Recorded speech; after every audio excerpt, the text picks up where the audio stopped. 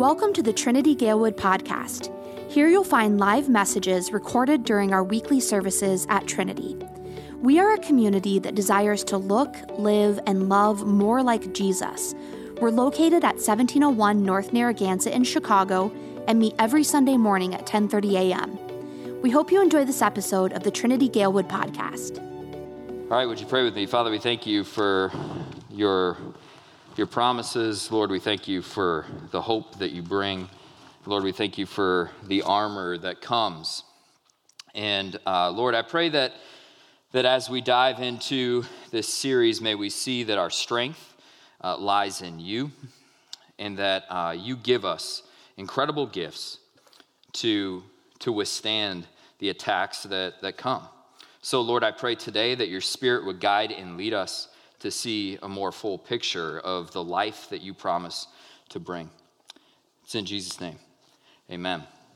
I want to invite you on your announcement sheet here. There's a lot of space for some notes here today, so if you want to pull that out, you're welcome to do so and follow along with us here.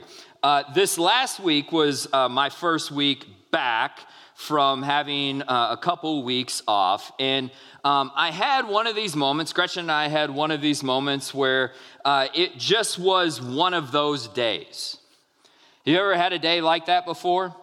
Where it's just like everything that was coming at you is just like, man, this is one of those days where nothing is going as it should.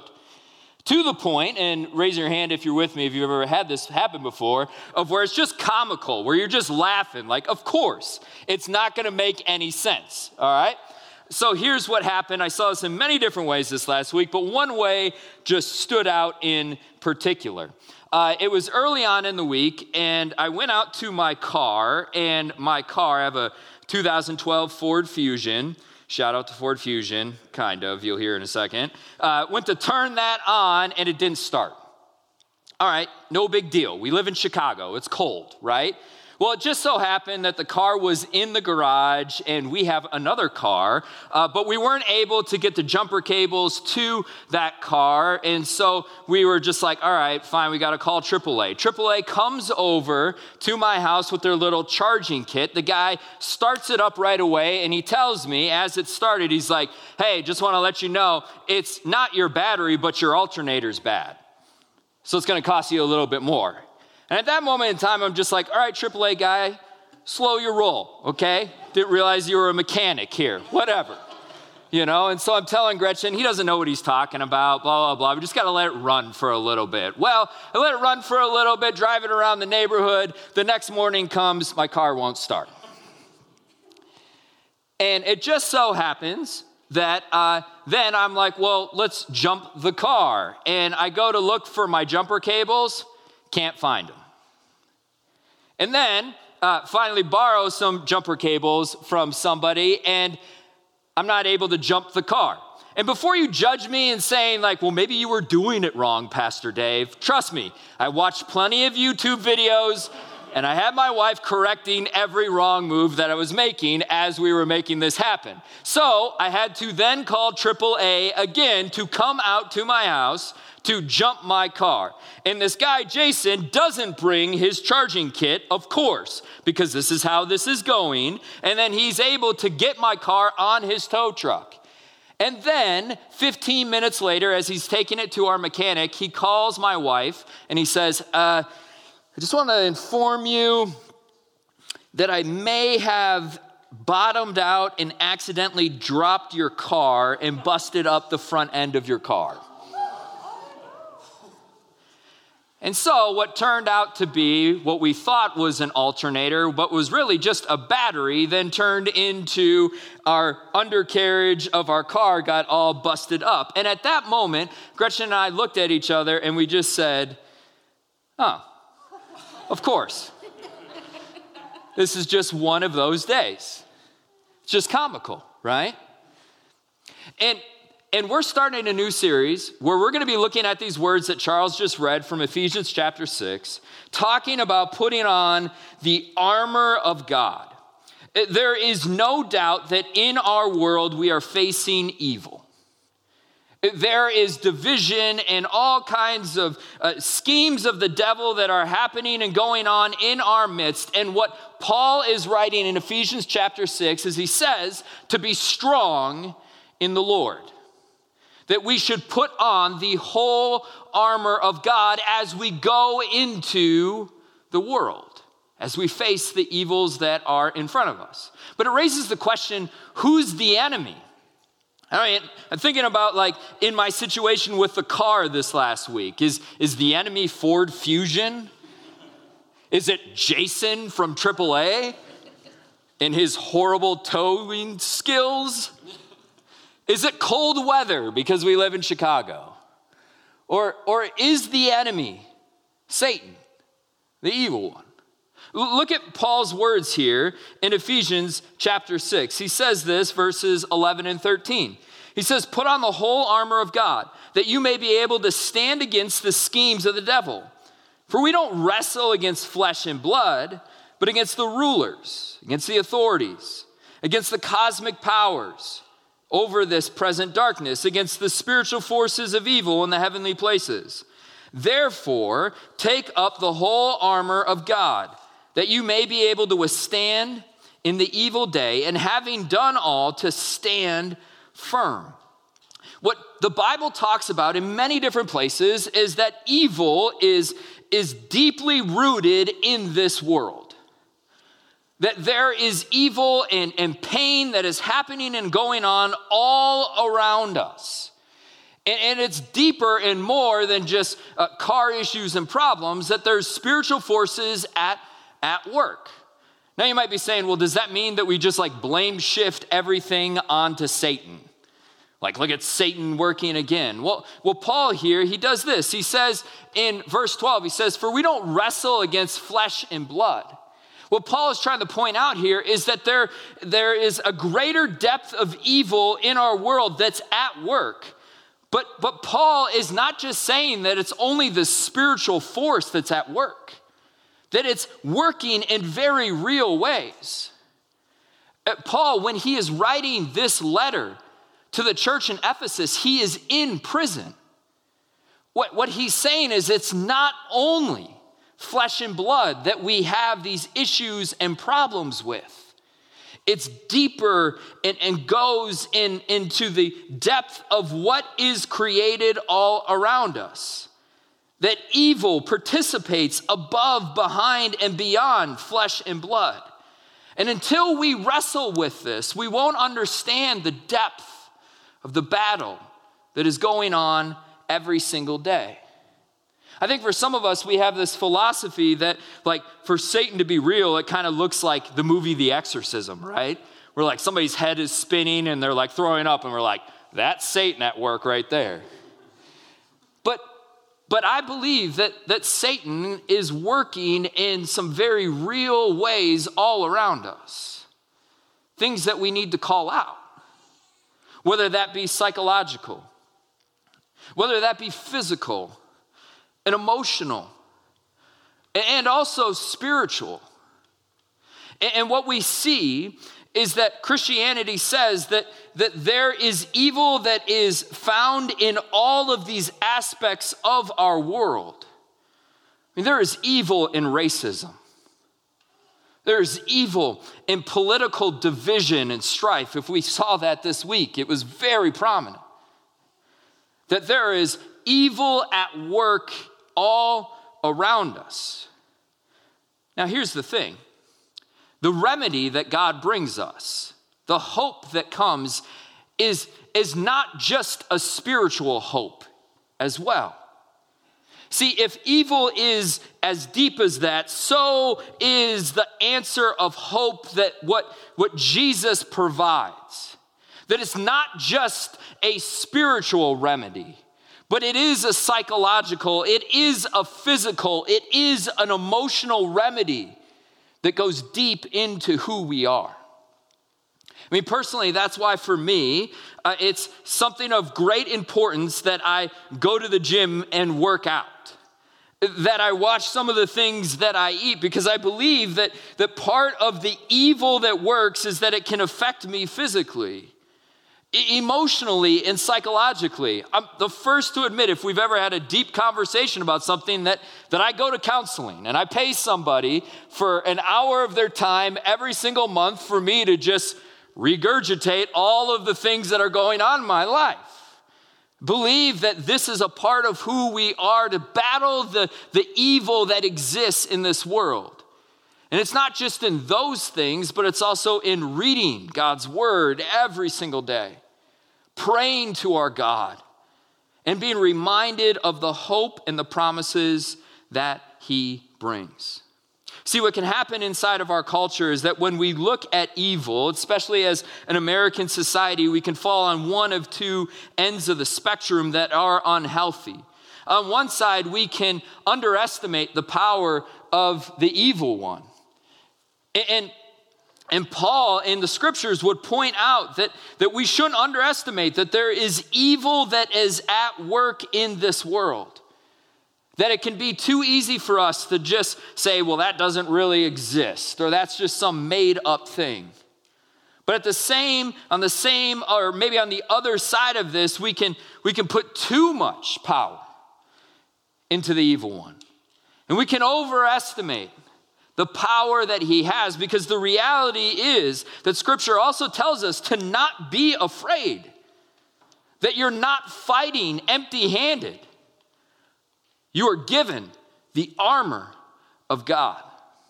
A great book, if you have not read it before, is The Screwtape Letters by a man named C.S. Lewis. Phenomenal read.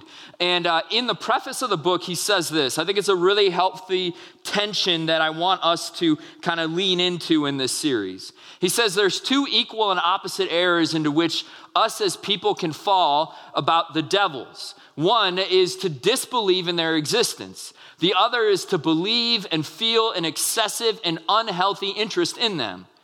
They themselves are equally pleased by both errors and hail a materialist or a magician with the same delight.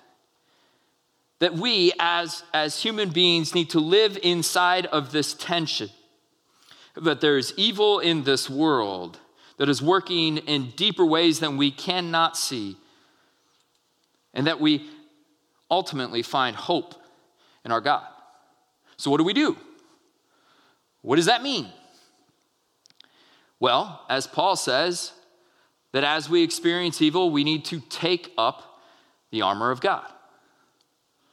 At the end of his letter to the Ephesians, he gives some very practical things. He says, I want you to take up this armor. Put this on. May this sink deep into your hearts. May you clothe yourselves with this.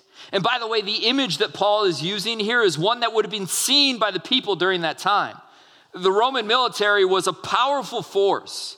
And what made them powerful was the armor that they had.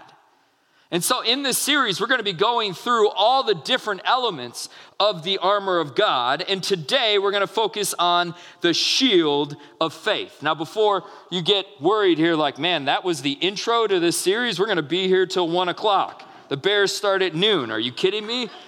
Oh, 3. All right, we got time. All right, this is good. No, I just want to touch very quickly on the shield of faith and what this means. All right? So here we go.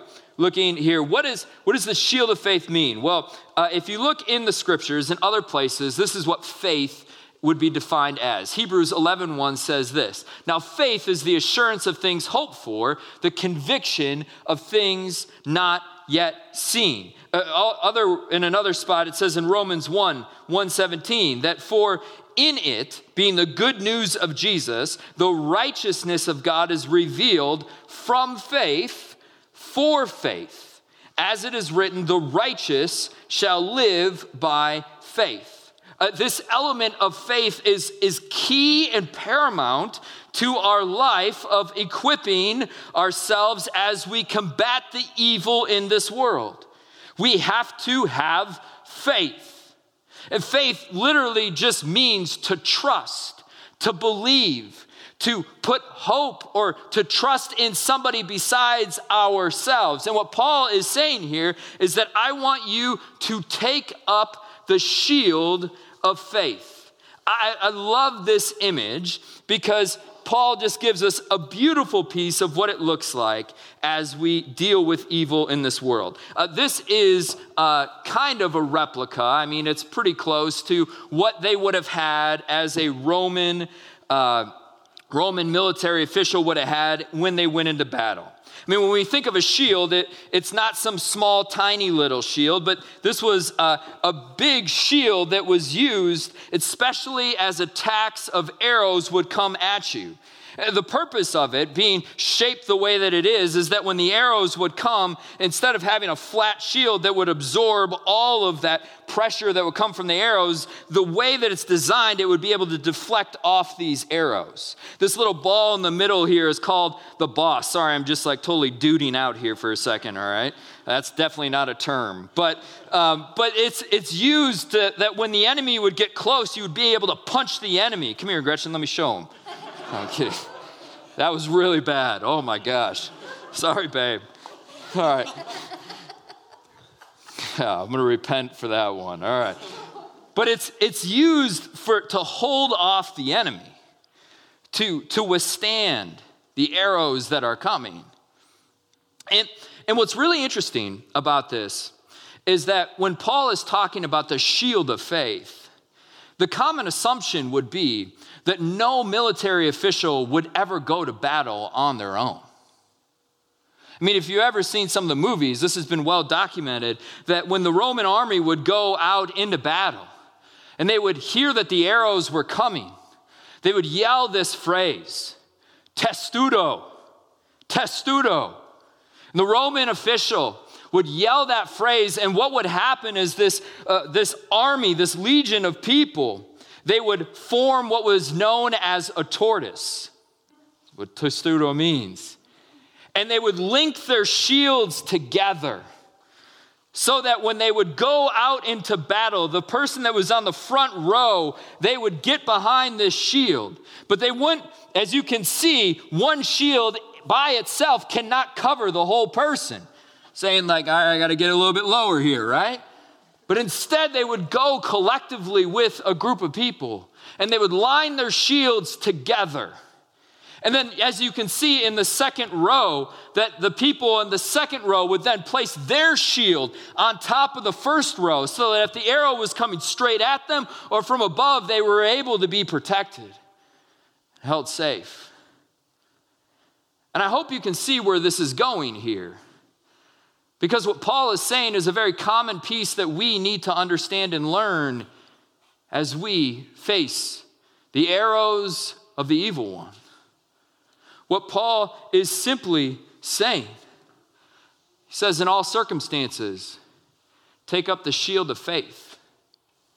In all circumstances, with which you can extinguish all the flaming darts of the evil one. Paul says, your faith is what shields you from this attack of the evil one. Certainly something that we need individually, but something that we also are called to be collectively for one another. To be reminded of the faith, the shield that it provides. Now, faith in what? Faith in who? Well, of course, that answer is faith in Jesus. The one who extinguished the brokenness of this world. That by his death and resurrection, he has defeated sin, death, and the devil. That because he rose from the dead, we too can experience that life that it brings.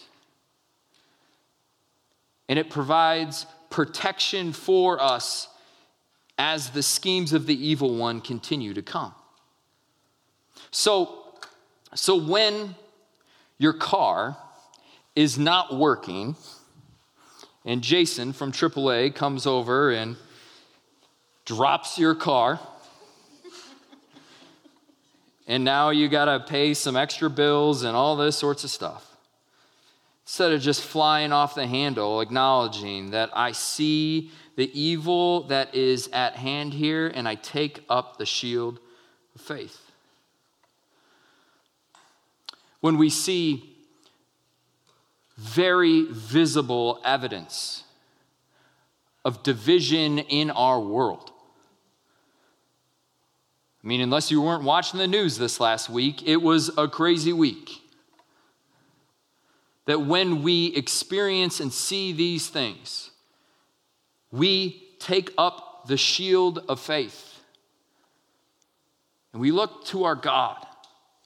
When you say something stupid in the sermon that you're going to have to repent of later because you may have said your wife was the enemy, we take up the shield of faith because we look to our God, the one who promises grace and mercy, but the one who has conquered sin, death, and the devil. One last image to close up here today. There's this great quote that by a guy named John Kleinig from a book called Grace Upon Grace. And he uses this image that's just really helpful, I think, for us in this series and talking about where our strength comes from. What he says in it is that maturity in the eyes of the world is always found in greater independence. When you think about independence, like to be more mature, rather, means that you have more independence. You're able to do things on your own. So, you're able to make your own meals, or you're able to jump your own car. That's just a sign of maturity. That's how the world defines it. But what Kleinig says, and I really believe is really true and really challenging for us to understand sometimes in our world, is that faith is the opposite. That greater maturity in our faith is not independence, but greater dependence upon our God. Amen? That to be more mature in our faith means that in all circumstances, whether it be emotional, whether it be psychological, whether it be physical, and whether it be spiritual, that we lean in and we take up the shield of faith, looking to our God as our source of strength in the midst of struggle. Let's pray. God, I thank you for the hope that you bring. I thank you for the strength that comes through the armor that you have given. And Lord, I pray that God, with all of the brokenness that is very visible in our world, I pray, Lord, that we would find our strength in you, that would not just be seen as something that's spiritual, but something that works out in every aspect of who we are as people. Because we know that you call us in the midst of pain and division and suffering to take up the armor that you have given. So God, I pray for greater faith for us as a community. May we be people who not only take up that shield for ourselves, but we remind each other of the promises and the faith to trust in you in all circumstances. It's in Jesus' name. Amen.